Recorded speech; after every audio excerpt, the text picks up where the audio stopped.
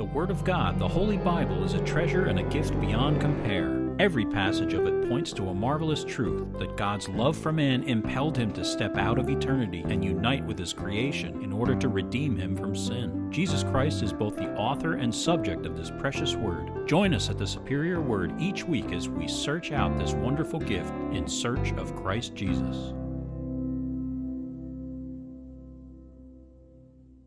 Psalm 32, a psalm of David, a contemplation. Blessed is he whose transgression is forgiven, whose sin is covered. Blessed is the man to whom the Lord does not impute iniquity, and in whose spirit there is no deceit. When I kept silent, my bones grew old through my groaning all the day long. For day and night your hand was heavy upon me. My vitality was turned into the drought of summer. Selah. I acknowledged my sin to you, and my iniquity I have not hidden. I said, I will confess my transgressions to the Lord, and you forgave the iniquity of my sin. Selah. For this cause everyone who is godly shall pray to you in a time when you may be found. Surely in a flood of great waters they shall not come near him. You are my hiding place. You shall preserve me from trouble. You shall surround me with songs of deliverance. Selah. I will instruct you and teach you in the way you should go. I will guide you with my eye. Do not be like the horse or like the mule, which have no understanding, which must be harnessed with bit and bridle, else they will not come near you. Many sorrows shall be to the wicked, but he who trusts in the Lord, mercy shall surround him. Be glad in the Lord and rejoice, you righteous, and shout for joy, all you upright in heart. We're in Leviticus 26. We got this sermon and one more from Leviticus, and we're done with the book. So pretty wonderful. We're in Leviticus 26, and we're going to be in verse 40 through 46 today.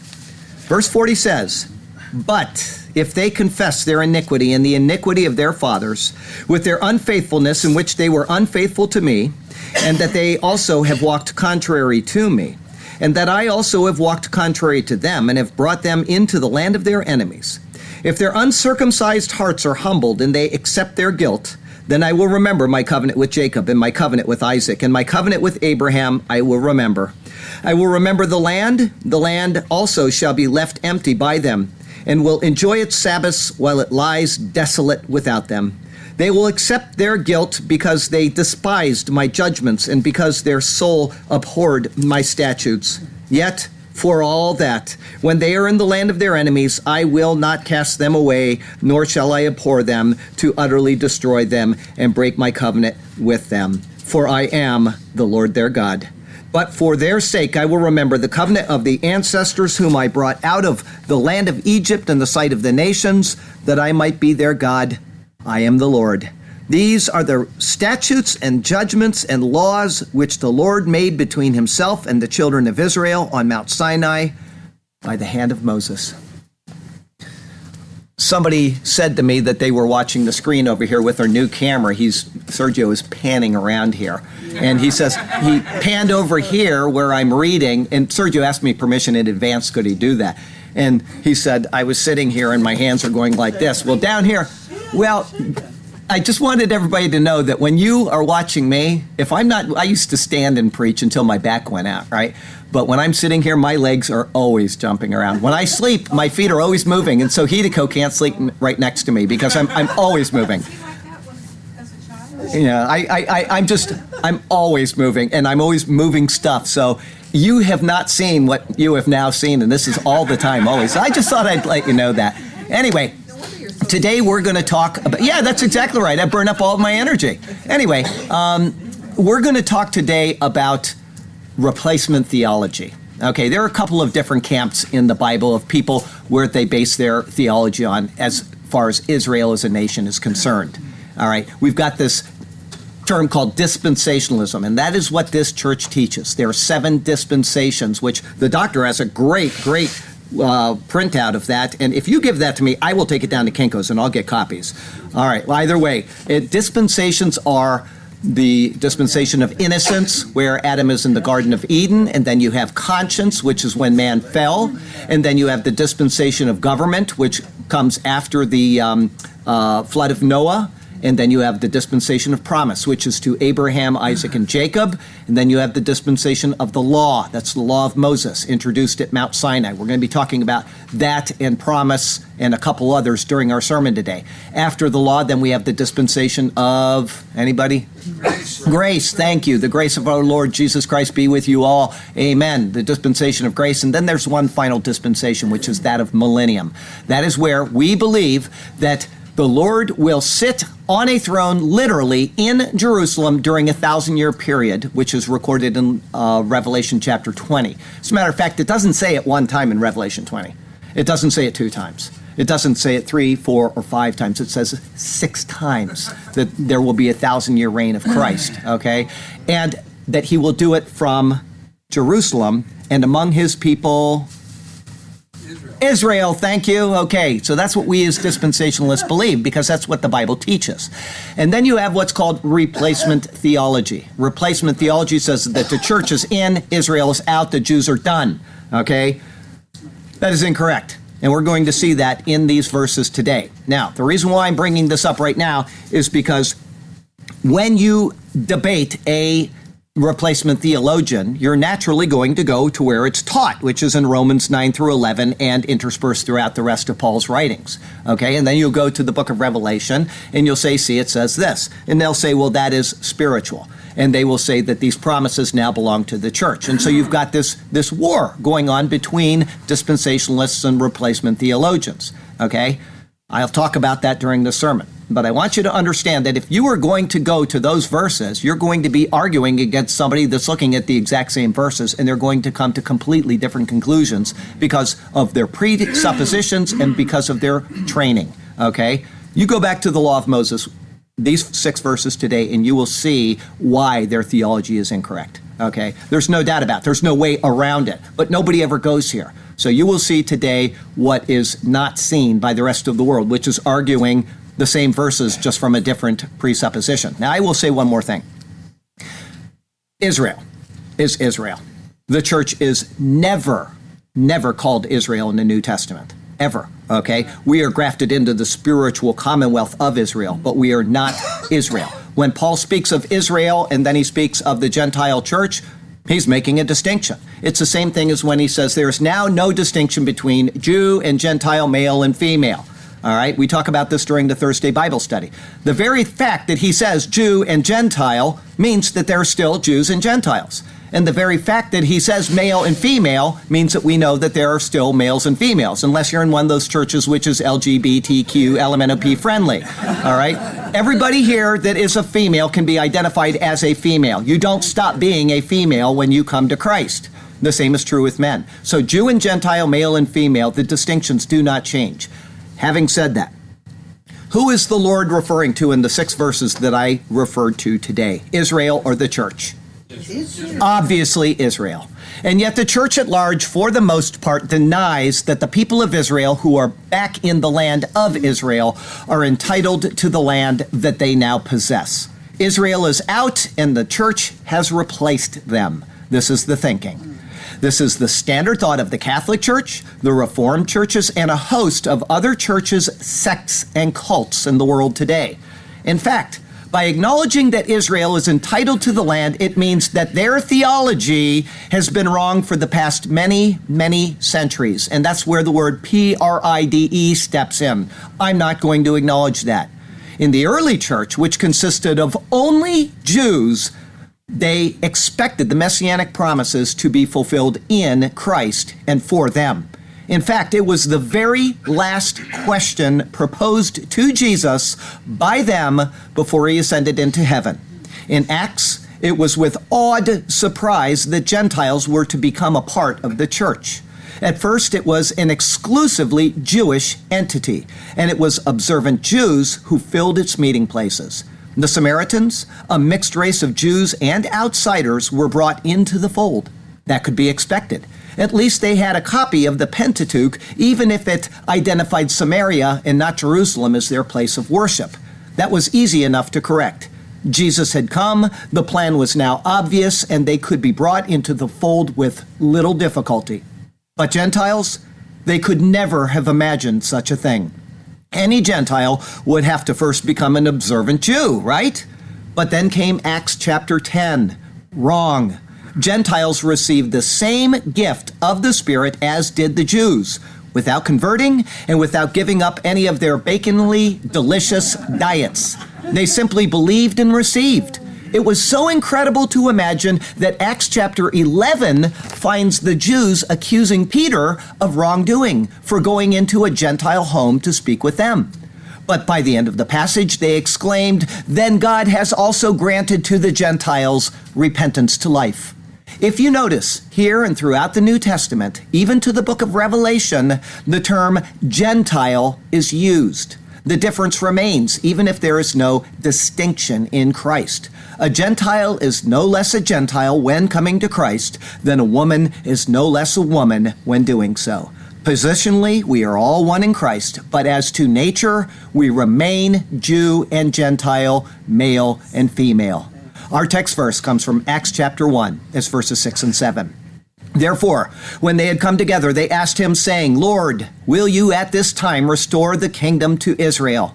And he said to them, "It is not for you to know times or seasons which the Father has put in his own authority." What was the very last thing that these men asked the Lord? Will you at this time restore the kingdom to Israel? They had no idea at all that there was a church age coming. They had no idea that this church would include Gentiles and that eventually it would become a Gentile-led church. They had no idea because Jesus never spoke of such things. All they knew is that a new covenant had been initiated through his shed blood, and in the book of Jeremiah, that new covenant was to Israel and the house of Judah. To the house of Israel and to the house of Judah. If you don't believe me, go read Jeremiah 31, verse 31. They didn't even understand at this point that the old covenant, meaning the law of Moses, was actually annulled through this act. And what was Christ's response to these Jewish men? He didn't say, "Oh, you've misunderstood all of the promises through the prophets. There will be no kingdom age. There will be no return to the Davidic throne. There will be no literal fulfillment of any of those things." Rather, they are spiritually fulfilled in the church, which is led by Gentiles. No, Christ Jesus the Lord didn't say those things. He simply told them to get about the business of sharing the gospel, something which they did to their own people. It took divine intervention for them to go outside of their own people, Israel, and tell the Gentiles about Jesus. Philip was told by an angel of the Lord to speak to the Ethiopian eunuch. If he didn't do it, he wouldn't have gone. Peter was told in a vision to go to the house of Cornelius. If he wasn't told to do so, he wouldn't have gone. And Paul had to be first called out of what he did believe, and then he was instructed to go out to the Gentiles in particular in order to get things going. If he wasn't so called, it would not have happened. Not a single Jew anticipated anything that occurred. And how could they? It was all about them. This was true, but with an exceedingly long exile ahead, the Lord would not waste a moment of the precious time that man has been granted on this earth. And so during Israel's time of calamity, self-inflicted calamity, the Lord did something wonderful among the Gentiles. It is still ongoing today, but that time is drawing to a close. Leviticus 26 is given to us to understand this. And yet, we have, like Israel, failed to understand. The word is written. All we need to do is keep it in context, not mix dispensations, and simply pay attention to the world around us. If we do these things, we may still have some marvelous surprises, but the overall picture should not escape our attention. Israel. It is Israel who is being addressed, and it is Israel to whom the Lord will return to set up his millennial kingdom. This is a certain truth which is to be found in his superior word. And so, let's turn to that precious word once again. And may God speak to us through his word today. And may his glorious name ever be praised. I have only two thoughts for you today. The first is the prayer of Daniel. It's verses 40 through 43. It's surprising that Bob brought up Daniel in our opening today, and he said we should pray like Daniel. Guess what? Our first part is based solely on the prayer of Daniel. When 70 years for the punishment of Israel had been accomplished, Daniel prayed for the restoration of Israel. He knew that this was undeserved, but he also knew that the Lord had promised in advance that they would be returned to the land after 70 years. Daniel was just one man, but he prayed for the Lord to act, and he did so in accord with what is stated right here in Leviticus 26. Israel as a nation has not yet repeated Daniel's prayer, acknowledging their guilt in the rejection of Christ Jesus, but they will someday. For now, we will use Daniel's prayer to see the pattern of what the Lord promised here in Leviticus. I want you to follow what I'm saying. I'm going to read directly from Daniel's prayer, and then I'm going to read the next subsequent verse in Leviticus 26. And he uses Leviticus 26 as his basis for returning the words to the Lord. Daniel prayed, "O Lord, to us belongs shame of face, to our kings, our princes, and our fathers, because we have sinned against you." Verse 40, "But if they confess their iniquity," see, Daniel just did that, "and the iniquity of their fathers." There is no if in the Hebrew here. Some scholars, and obviously translators also, say that it is implied in the words, but it is not correct. The Hebrew reads, "and they shall confess their iniquity." There is nothing conditional about this. The entire point of all of the horrifying curses which came upon Israel was to correct them.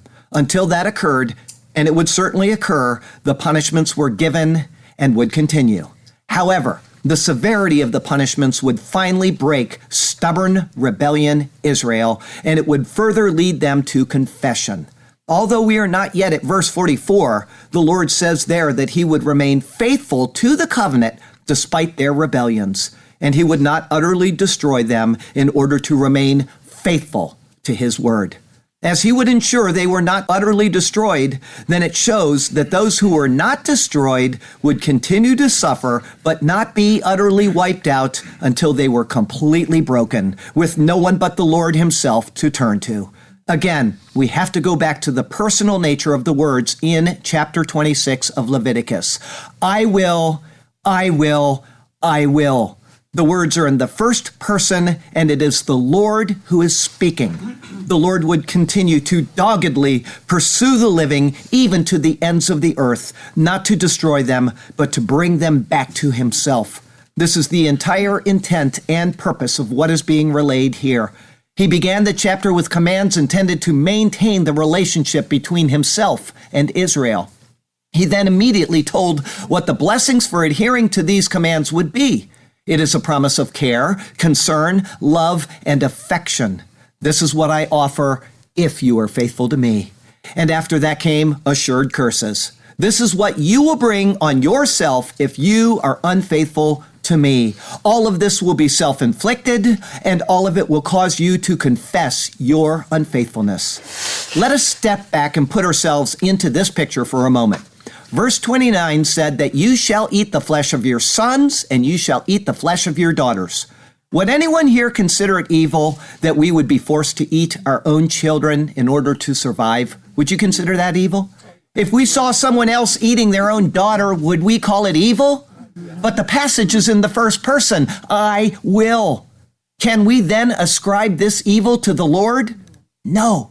Israel brought these curses upon themselves. The Lord simply told them what would occur, and he followed through with his promises.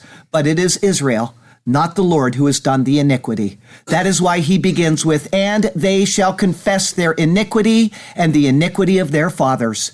He includes the fathers here to indicate to them that this is an ongoing corporate punishment. Each Israelite is not a standalone unit who can separate himself and his actions from the corporate body. The same is true with man. We cannot say, I am separating myself from the sins of Adam. We are in Adam, and we are corporately guilty before the Lord. Without the Lord's intervention, we cannot become a new species and say, I do not bear Adam's guilt. Nor can Israel remain in Israel and say, I don't bear the guilt of my fathers. They are a corporate body. It is Israel who will confess. The evil they face is because the evil they have wrought. It is they who have broken the covenant, and they will be pursued until they confess what they have done. This is then made explicit with the next words, which are reflected in the words of Daniel 9:7, because of the unfaithfulness which they have committed against you. Verse 40 continues, with their unfaithfulness in which they were unfaithful to me. Israel had committed avon, or iniquity, as the first clause noted. But who is the offended in their actions? The Lord now tells them that it is He. The Hebrew word ma'al, used in this clause, translated as unfaithfulness, gives the sense of inflicting on the rights of another. Avon is a transgression against the divine law, and it is an act of unfaithfulness to the divine lawgiver. He takes their transgressions of His law as a personal offense. Daniel understood this when he said, we have not obeyed the voice of the Lord our God to walk in His ways, which He set before us by His servants, the prophets. That's Daniel 9:10.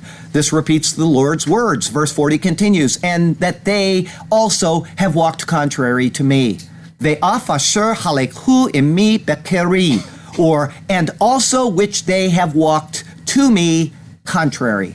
This is in contrast to verse 3, where the Lord said, if you walk in my statutes and keep my commandments and perform them. They failed to do as stated. The people Israel are the offenders. The Lord is the offended. He acts to correct the offenses. There is no wrongdoing in the Lord. But such is the case with Israel, and such is the case with us today. We cannot impute wrongdoing to the Lord. We humans are the offenders. He is the offended, and He will act to correct the offenses. If it must be accomplished on a global scale against the sons of Adam, then that is His right. Man looks to find fault in God when calamity strikes. Oh God, why have you done this to me? But we as humans should rather pull out a mirror and look closely at those who are reflected in it. For Israel, Daniel understood this, and he said, therefore the curse and the oath written in the law of Moses, the servant of God, has been poured out on us. That's Daniel 9:11. The Lord promised it would occur. Verse 41, and that I also have walked contrary to them and have brought them into the land of their enemies. These words are given in fulfillment of verses 27, 28, and 33 of chapter 26.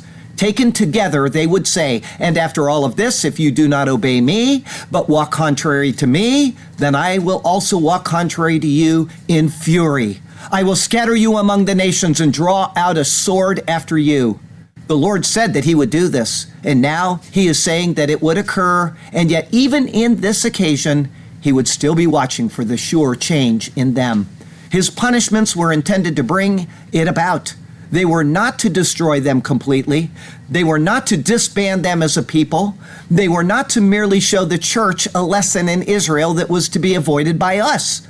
All of the years of punishment were intended to bring them to the day when there would be a change in them. It would be an internal change, meaning the restoration. Daniel led that prayer for his people with words, we have sinned and committed iniquity. We have done wickedly and rebelled. That's Daniel 9:5. This is what the Lord's punishment was intended to accomplish. Verse 41 continues, if their uncircumcised hearts are humbled.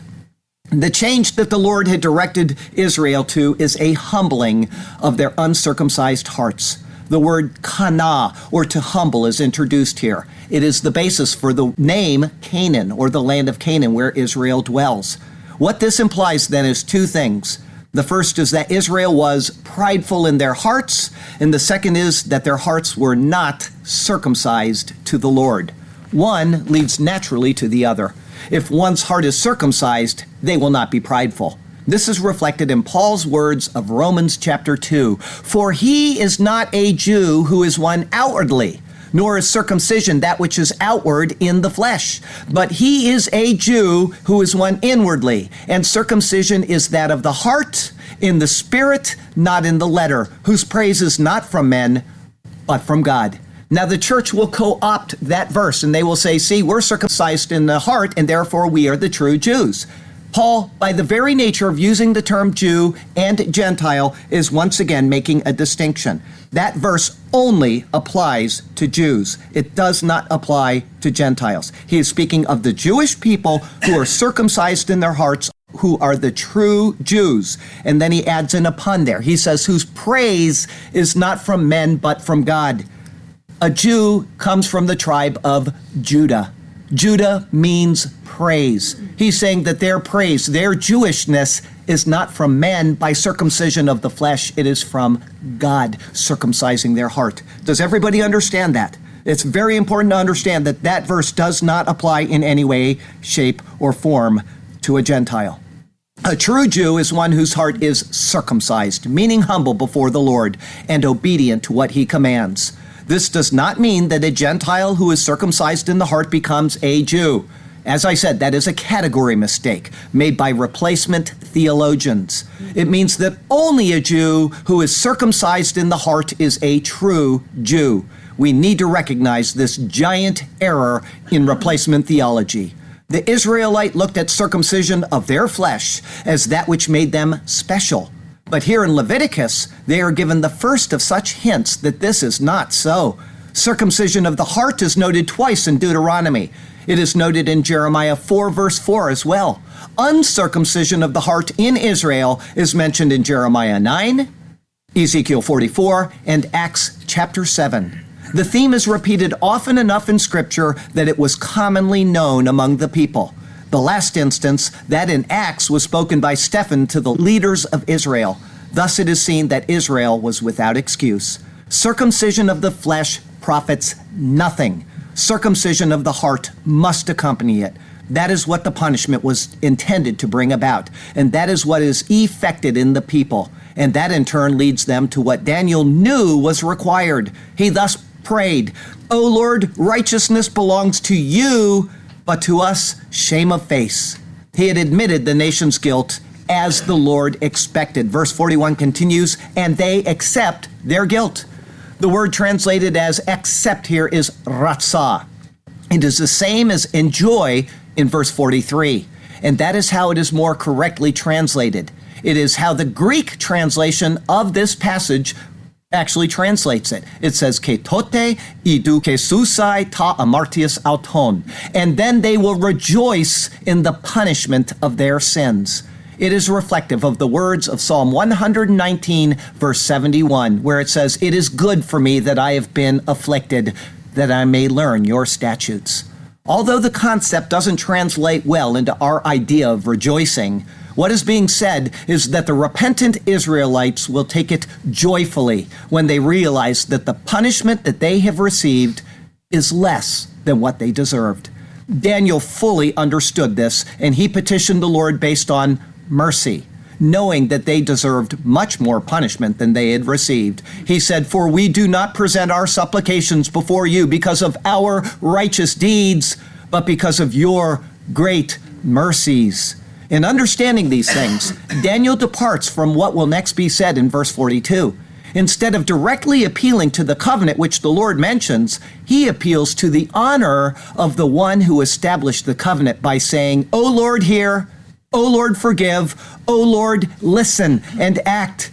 Do not delay for your own sake, my God, for your city and your people who are called by your name. Instead of saying, you owe us because of the covenant you made with our fathers, Daniel appeals to the fact that his name is at stake, and that name is tied into both his city, meaning Jerusalem, and his people, meaning Israel. Understanding this, does anyone here think that this has somehow changed in today's world? Is the Lord's name any less at stake of being profaned now if he were not to defend Jerusalem and Israel? Of course not. Regardless of Israel's actions, the name of the Lord and his honor demand he uphold his covenant with them. Verse 42, then I will remember my covenant with Jacob, and my covenant with Isaac, and my covenant with Abraham, I will remember. Pay heed, O replacement theologian. The Lord does not appeal to the Mosaic covenant here at all. The words of this verse are a part of the Mosaic covenant as it is being compiled. Instead, the Lord appeals to his promises to the patriarchs. And yet, it is in the Mosaic covenant that the promise of remembrance of the covenant to the patriarchs is recorded. Let us think this through logically. Is the church under the Mosaic covenant? No. Unless you're a heretic, no. But it is the Mosaic covenant which is given to provide the blessings and the curses upon Israel. If the church is not under that covenant, then the blessings and curses are not directed to the church at all. And further, the appeal to the covenant with the fathers, which is recorded in the Mosaic covenant, is not intended for the church. Though those in the church are sons of Abraham by faith, and I will not deny that because that's what we are, they are not included in what is stated here. The boxes are set and they are defined. Let us not mix up the boxes. Verse 42 continues, I will remember the land. The land, desolate during Israel's first and second exiles, forgotten by the world, neglected of any care, despised by the surrounding nations, but longed for by Israel, and seemingly rejected by the Lord, is called to remembrance by him. It is as if he is awoken from a slumber, calling it to mind once again. Here the land is tied into the covenant with the patriarchs. The covenant with the patriarchs, including the land which is now being remembered, is included as a promise to Israel in the Mosaic covenant. The church is not a part of the Mosaic covenant. We just established that. The land is the Lord's, and he has given it to Israel as an everlasting possession. The boxes are set and they are defined. Let us not mix up the boxes. Verse 43, the land also shall be left empty by them. Bible scholar John Gill, born 1697 and died 1771, long before the modern dispensationalist and Zionist movements began, said the following about this verse. This seems to refer to a, how many? Second time when this should be the case of the land of Judah again, as it was when subdued by the Romans, and the Jews were carried captive from it, and so it was left by them as it has ever been since. And thus the land of Canaan, though once so very fruitful, is now desolate and barren, being without its former inhabitants, and so it is like to be until it is restored to them again. He said this eons ago. O unbelieving world, even in antiquity, before it could have been dreamed possible, a man knew and understood. A man wrote what has been ridiculed and mocked by those who reject the surety of the covenants and the word of the Lord. Thank God for such a faithful soul and such a lone voice among his colleagues. Verse 43 continues, and will enjoy its Sabbaths while it lies desolate without them. They will accept their guilt. The same phrase as in verse 41 is given again. And they will rejoice in the punishment of their sins. The two ideas are not disconnected. The land would enjoy its Sabbaths, being readied for the people's return. Year by year, the land would enjoy rest in desolation, as if desiring the day that it would be productive once again. At the same time, the people would rejoice in knowing that they had been punished less than they deserved. Their return to the land would mean the land would again yield for their efforts. Both lead to the same good end, the productivity of the land of Israel at the hand of Israel. Sounds like the world that we live in today, doesn't it? Remember that video we watched a few weeks ago where they were harvesting grapes that they said could never be grown in this land just a few years ago? And now they are growing all types of grapes that are found in all climates of the world there in Israel once again. It is amazing, and it is prophesied right here in Leviticus chapter 26. Verse 43 continues, because they despised my judgments and because their soul abhorred my statutes. The words begin with ya'an ube ya'an, because and even because. The stress tells us that the people were punished because they had despised the Lord's judgments, and their souls had abhorred his statutes, for which they were deserving of being completely cut off. And yet the Lord was faithful to his word, and he spared them. This is what matters to the Lord right here. Thus they could rejoice in the punishment of their iniquity, knowing that it was far less than deserved. To think of what has occurred to Israel during the past 100 years or so with the pogroms and the Holocaust, one might think that that is impossible. But in understanding that what they received is less than what they deserved, we can then begin to contemplate the absolute holiness of the Lord. And yet, in this passage, we can also see the great mercy of the Lord and the fidelity he has towards his word. We will see that after a short poetic break. We have set our face before the Lord our God to make request by prayer for what we do not deserve. We have sinned in our walk that we have trod, and the Lord our God we have failed to serve. O Lord, righteousness belongs to you, but to us belongs only shame of face. We have acted wickedly in all that we do, and upon your glorious name we have brought disgrace. And so the curse and the oath has come upon us, but now we turn our hearts back to you. We call out for mercy through the Lord Jesus, and he will respond because he is faithful and true. Our second thought today is the faithfulness of the Lord. It's verses 44 through 46. Verse 44, yet for all that, when they are in the land of their enemies, I will not cast them away, nor shall I abhor them to utterly destroy them and break my covenant with them. The Lord speaks through his word, and his word becomes his signature of assurance. Does this passage speak of one exile and then all hope is lost? Does this passage speak of accepting or rejecting Christ, who is their Lord, as justification for his breaking the covenant? Is not Christ Jesus, the Lord Jehovah, come in human flesh? And so, if Israel rejected Jesus, is that at all any different of theirs having rejected Jehovah in the past? Absolutely not. None of these things apply. The Lord made a covenant and it must stand.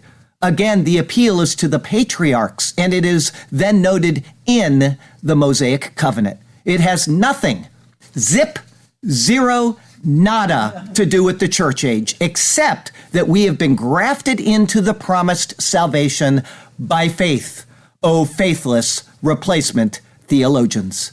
Should I speak of dispensationalism without scholarly support? Have I not cited John Gill, who could never have fathomed, he could never have imagined what occurred in modern times concerning Israel? But should I leave him as a sole voice of lunacy? No, not at all.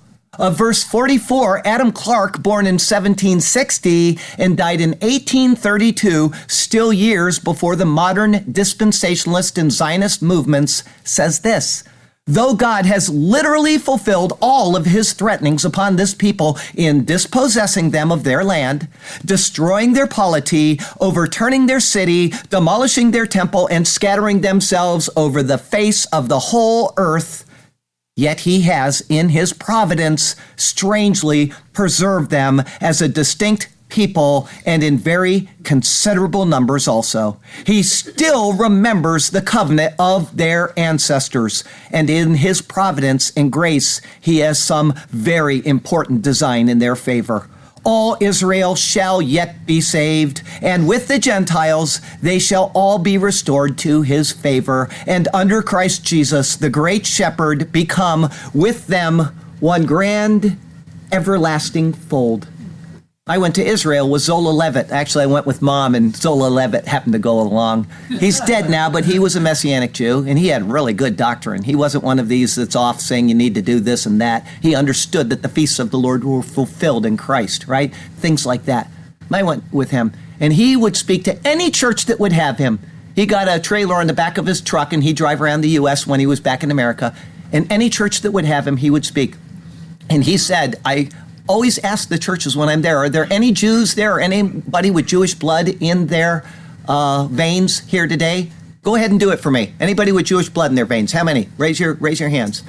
I've got my hand up because I have it. We've got another one here. He said there's always 2 to 3% in the church. God preserved a righteous remnant, but the disbelieving Jews are covered under this right here. We need to remember that God is faithful to everything he says in his words. He says, I will preserve a righteous remnant. Here they are sitting in the church. Okay? But there's also the Jewish people, which he has promised to bring them back into his fold, and it's going to happen. While the land lay utterly desolate, so that Mark Twain stood shocked at the curse which befell it. while the people of Israel were so scattered and diminished that the world almost entirely ignored them as anything other than a nuisance, and while the Lord seemed completely absorbed with blessing the church and cursing the few remaining and scattered Jews, the Word of God remained the Word of God, and it has stood while the faith of those who read it faltered. The disbelieving Christian spiritualized its content and neglected its intent. But the Word remained nonetheless. And why should it be otherwise when the Word bears the mark of a divine signatory? Verse 44 continues, "For I am the Lord, their God. Ki ani Yehovah Elohehem. For I am Jehovah, their God." Who is speaking? Jehovah, the God of Israel. He is the covenant-keeping God. Their faithlessness does not in any way negate his faithfulness. His word is unconditional to the patriarchs, and it cannot be violated. His words of verse 44 are unconditional in what they proclaim. And yet, let us cast them to the wind. Let us spiritualize them. Let us reject the sure and everlasting promises of Jehovah, because we are faithless replacement theologians. Let us accept the words of those who waffle in the sea of Scripture instead. From the pulpit commentary of the 1800s, listen to what they say. It starts out really well. God's pardon will, even yet, as always, follow upon confession of sin and genuine repentance. We saw that with Daniel after the Babylonian exile. They must recognize not only that they have sinned, but their sufferings have been a punishment for those sins at God's hand. This will work in them humble acquiescence in God's doings. And then he will remember his covenant with Jacob, and also his covenant with Isaac, and also his covenant with Abraham. And for the sake of the covenant of their ancestors, he will not cast them away, neither will he abhor them to destroy them utterly and to break his covenant with them. So far, so good, right? Whether Jewish repentance has been or ever will be so full as to obtain this blessing cannot be decided now. Well, guess what? It was decided by John Gill, and it was decided by Adam Clark, but they're waffling. So here's what they say. Perhaps it may be the case that all the blessings promised by Moses and by future prophets to repentant and restored Israel are to find their accomplishment in the spiritual Israel, the children of Abraham, who is the father of all them that believe, seeing that God is able of stones to raise up children unto Abraham. How stupid. This commentary, which is somewhat reflective of replacement theology, with a minor caveat questioning if this could still apply to the Jews, mixes four dispensations in one.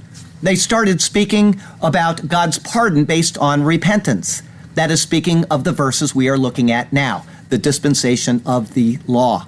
It then defers back to the dispensation of promise, which was given first to Abraham and then to Isaac and then to Jacob. In that dispensation, of which we participate in the spiritual blessings, was the land promise, a promise meant for Israel, not for the church. They then refer back to the law given to Israel, not the church, while mixing in the dispensation of grace by saying, perhaps it may be the case that all the blessings promised by Moses, that's this dispensation, and by future prophets to repentant and restored Israel are to find their accomplishment in the spiritual Israel, meaning the church. And speaking of the dispensation, guess what? Of the millennium at the same time. I'm running out of fingers here. The covenant promised to Abraham, Isaac, and Jacob is truly what the Lord is referring to. But adherence to or violation of the Mosaic covenant is what brought about the promises of blessings and the promises of punishment. These had nothing to do with the covenant spoken to Abraham, Isaac, and Jacob. And more, they have nothing to do with the church. Are we under the law or are we under grace? We are under grace. And further, Paul says to those in Christ that God was in Christ reconciling the world to himself, get this, not imputing their trespasses to them, and has committed to us the word of reconciliation. How can what is in Leviticus 26, which is of the law of Moses, be speaking to the church? The church is certainly looking forward to promised blessing, but are we also looking forward to assured curses? Is that what we're looking forward to? We aren't even imputed our trespasses. So how can we be assured of curses based on a violation of the law that we are not even under? Are we in Christ or are we not? The unthinking nature of the replacement theologian or those who are unsure about exactly what God means when he says, I will not break my covenant with them, is almost unimaginable to contemplate. Verse 45, but for their sake I will remember the covenant of their ancestors. The Lord's words in this passage are spoken as an accomplished fact. Everything is present in the Lord's mind, from what was to what will be. It is as if we are looking at a train leaving a station, arriving at another station, and everything in between, all at the same moment. This verse here, guess what, folks, is not speaking of the covenant referred to in verse 42. It is speaking of the covenant that is now being given, and which will continue to be given and built upon through Deuteronomy. Therefore, the covenant of their ancestors in this verse is speaking of the Mosaic covenant, and it is about a people far in the future to Leviticus 26. But looking back to this time, he will execute to them the words of this covenant, which was made to their ancestors, meaning that which is being executed with Israel via Moses and those with him.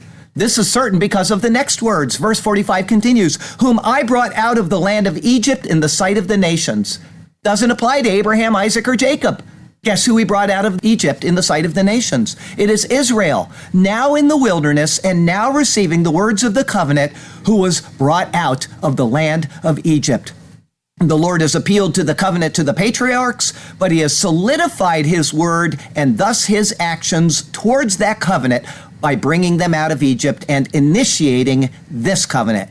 He had promised to give the land in which the patriarchs dwelt to their descendants. He is now confirming that, and he is stipulating everything associated with that covenant in this covenant. And there is a specific reason for doing this. It is, verse 45 continues, that I might be their God. This was explicitly stated in Exodus 6, verse 7, prior to the Exodus. It says there, I will take you as my people, and I will be your God. Then you shall know that I am the Lord your God who brings you out from under the burdens of the Egyptians. The Lord did bring them out. And then the Lord offered to them the covenant which he is now speaking of. They agreed to its precepts, and thus he is their God. The deal is done. And who is their God? He tells us, meaning all of the people of the world, including, by the way, replacement theologians. Verse 45 continues, I am the Lord. Ani Yehovah. I am Yehovah. Yehovah is their God. Does this change with Jesus' incarnation? Is he any less God or any less Israel's God? Not at all. Nothing has changed between Israel and the Lord. They remain under his authority to be punished or to receive mercy and blessing according to their acceptance of his statutes and his judgments. And those statutes and judgments include heeding the one that he will send to fulfill this covenant and initiate a new one. They have 7 years left to them under this covenant in order to accept Christ and to be restored to God through him. This was confirmed to them through the words of Daniel 9, verse 24. The covenant is fulfilled and it is annulled in Christ, but they have not yet received Christ. Thus, the covenant is binding on them as a people until they come to Christ. And when they do, guess what's going to happen? Let me read you something right from the Bible. I'm going to take you to the book of Matthew. I'm going to take you to the book of Matthew, chapter 23. And I'm going to take you to Matthew 23, verse 37. O Jerusalem, Jerusalem, the one who kills the prophets and stones those who are sent to her, how often I wanted to gather your children together as a hen gathers her chicks under her wings, but you were not willing. See, your house is left to you desolate. For I say to you, you shall see me no more till you say, Baruch haba b'Shem Adonai. Blessed is he who comes in the name of the Lord. Jesus Christ is not coming back to this planet until Israel accepts Jesus. He's coming for us at the rapture, and we're going to meet him up there. We're not meeting him down here. That is his own words. Now, People will say, well, he says after that, at Palm Sunday, that the people said, blessed is he who comes in the name of the Lord. Guess what? Matthew is not chronological. Mark is, and he specifically places this after it in Mark. So if you're a replacement theologian, do not send me your email about that. You've got it wrong, okay? Jesus is coming back to Israel when they call on Jesus as Lord. And that's what's going to happen. Verse 46 finishes up our verses today. I'm angry. I'm so angry at what's happened in the world of the church, how we have rejected what God has so clearly said in his word. If John Gill and Adam Clark can see this in the word hundreds and hundreds of years ago, long before anybody ever thought that Israel would be back in the land, then it is we who are to blame, and we that should be chastised for rejecting what God has said. But as I said, blindness in part has come to Israel, right? Well, guess what? That means blindness in part had come upon the church. Because when you look through a dark mirror, one way or the other, there's a blindness. If the church knew that it was up to them for Christ to return, what do you think the church would be doing? The church would be evangelizing every Jew on this planet. But they didn't. They just let them go do their own thing. They're out, we're in, and they spiritualized everything. We need to hold fast to the word of God. Verse 46 says, these are the statutes and the judgments and the laws which the Lord made between himself and the children of Israel on Mount Sinai by the hand of Moses. This verse looks back immediately to verse 26:3, which appealed to the people to walk in his statutes and keep his commandments. But it goes back further to verse 25:1, which said that the Lord spoke to Moses on Mount Sinai. As I said then, it actually reads Behar Sinai, literally in Mount Sinai, but meaning in the region of Sinai. Because the term Sinai has been used, the entire passage has anticipated the cross of Jesus Christ. Sinai means bush of the thorn. The name of the location is given in connection with the redemptive workings of God in Christ, which look forward to the cross. In other words, the laws have been given, the promised blessings and curses have been identified, and the promises of restoration have been named. Israel failed and was exiled twice. But God did not neglect his other promises in the meantime. Throughout the Old Testament, the promise of a Messiah is given. When he came, he fulfilled what Israel had failed at, and in his fulfillment, he offered them a chance to be included in the new covenant. They rejected that, as he knew they would, and they went into punishment 7 times over for their sins, with the promise of 7 more years of the old covenant in order to come to Christ. Israel is now again in the land, being prepared for that to occur. Those 7 years will be a time of great trial and tribulation, but they will end with the Lord Jesus returning to them, rescuing them, and setting up the millennial kingdom among them. It is what they had anticipated in Acts chapter 1, and it is what is promised in Revelation chapter 20, but which is described in detail among the prophets of old. While still under the old covenant, they foresaw the glory which lay ahead in the new. Israel has been on a journey which has taken thousands of years to come to its fulfillment. But God, who is ever faithful to his word, is bringing them, his people Israel, back to himself slowly but surely, and despite their continued rejection of him. This is the Lord who is ever faithful and who is ever true. While he is working towards mending that bridge, he has been tenderly caring for the Gentiles of the world. Israel failed to see the glory of what occurred at the cross of Calvary, but they are starting to see it now. Each day, more and more Jews are realizing what they had missed. Together, Jew and Gentile are offered the same marvelous grace of God. It is that which says, "Come to me, and your sins will be forgiven. I will no more remember them, and I will cast them further than they could ever be brought back to mind." Each step of what God has done has been for us to see and to realize our desperate need for God's grace and his mercy. That is the purpose of the cross. Jesus has done the work, and Jesus has paid the penalty. All we need to do is receive that, and all will be well between us and God. And so I will give the petition, as I do each week, that if you have never received Jesus Christ as your Lord and Savior, you are not on your way to heaven. I'm sorry. There is no balances in the scale. There is no bell curve on which God judges. He judges by one standard and by one standard alone, and that is the perfect fulfillment of the law of Moses that we've been looking at. It must be fulfilled perfectly by every person. And if it is not, then you will be rejected. But God in the law of Moses offers something called substitution. I will allow punishment to be executed here and righteousness to be granted here. So the people would go down to the tabernacle or the temple, and they would take an innocent animal and they would confess their sins over it. And then the animal would lose its life, and the Lord would say, I'm accepting this in your place. But the book of Hebrews says that the blood of bulls and goats can never take away sins. They all, as we saw throughout this entire book of Leviticus, pictured Jesus Christ. Every word pictured him in one way or another. The type of fat used, the type of animal used. Every single word has pointed to Jesus Christ. We have had tens of thousands of pictures of him because it is all about him. And without him, we will not be saved. And because there is substitution allowed in the law, and he is the fulfillment of the law, and he gave his life in fulfillment of the law, then God himself allows us to accept that substitution in Christ Jesus. And so we fully merit salvation because of his completion of the law of Moses. It is fulfilled in us. And that's why it says in 2 Corinthians chapter 5 that now God is not imputing sin to us. Where there is no law, there is no transgression. You have a choice. Stand under the law. The man who does these things shall live by them. You can't do them, and you won't live by them, and you will be condemned. Or come to Jesus Christ, accept the substitution of the perfect, sinless Lamb of God, and be saved. Please do it today. Today is the day of salvation. Now is the time of God's favor. Please call on Jesus Christ. I've got a closing verse for you from Romans chapter 9. 9 through 11, that's the Israel verses. Go brush up now that you know replacement theology is wrong, okay?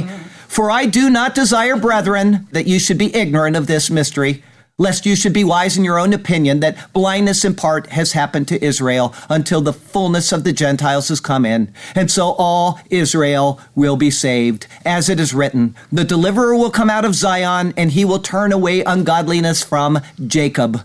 For this is my covenant with them when I take away their sins. Once again, he is speaking about Jacob. He's speaking about Israel. The church is not Israel. He never says that. It never says it. The closest you could come to that is Galatians chapter 6, where it speaks of the Israel of God. Let me read this to you, and then I'll show you where replacement theologians are wrong on that as well. This is like a second closing verse, okay?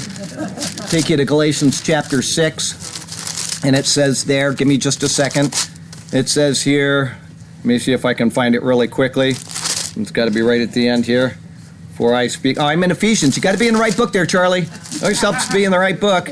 It says here, and as many as walk according to this rule, peace and mercy be upon them and upon the Israel of God. Guess what? He's not speaking about the church being the Israel of God. He's saying, speaking to who? The Galatians. Are they Jews? No, they're a Gentile church. And he says, to everybody that's going to follow in this pattern, and to the Israel of God, meaning the Jews who had accepted Yeshua as their Messiah. It's a category mistake, lumping Gentiles in with Jews and coming to faulty conclusions. Next week, Leviticus 27, 1 through 34. This will be the last sermon in Leviticus. I hope you have so noted. It's entitled Things Vowed and Things Devoted. That'll be our 51st and final Leviticus sermon. I'm probably going to cry. Please forgive me in advance. I've enjoyed it so much. This has been the most marvelous trek through a book I could not have imagined. And I loved this book more than any book in the Old Testament when we started it. Remember, I started by saying that. The college professor said to me, pick any book you want. This is to all the class. Pick any book you want and do your study on it. And everybody picked really big books like Jonah and Obadiah, right? And I told him I wanted to do Leviticus, and he fell right out of the chair and had a heart attack. We had to call in the EMT. He said, what? I said, it's the most wonderful Christological book in the world. And it was nothing compared to what I saw when I started doing these sermons and what you have heard. It is the most wonderful book. I'll tell you this. A final point for today as I give you each week, because I've given you 4,000 points and you're not going to remember any unless I give you one. Replacement theology is a terrible theology of convoluted doctrine. Okay, that's your final point. The Lord has you exactly where he wants you. He has a good plan and a purpose for you. Even if you have a lifetime of sin heaped up behind you, he can wash it away and he can purify you completely and wholly. So follow him and trust him, and he'll do marvelous things for you and through you, okay? Short poem and we're done. I will remember the covenant. But if they confess their iniquity and the iniquity of their fathers who acted unfaithfully, with their unfaithfulness in which they were unfaithful to me, and that they have also to me walked contrary, and that I also have walked contrary to them, and have brought them into their enemy's land. If their uncircumcised hearts are humbled, and they accept their guilt when they understand, then I will remember my covenant with Jacob, and my covenant with Isaac by my raised hand, and my covenant with Abraham I will remember. I will remember the land. The land also shall be left empty by them, and they will enjoy its Sabbaths while it lies without them desolate. They will accept their guilt because they despised my judgments, and because their soul abhorred my statutes, which they did forget. Yet for all that, when they are in the land of their enemies, I will not cast them away, nor shall I them abhor, to utterly destroy them and break my covenant with them. For I am the Lord their God, yes, even forevermore. But for their sake I will remember the covenant of their ancestors, their early family relations, whom I brought out of the land of Egypt in the sight of the nations, that I might be their God. So stands my word, I am the Lord.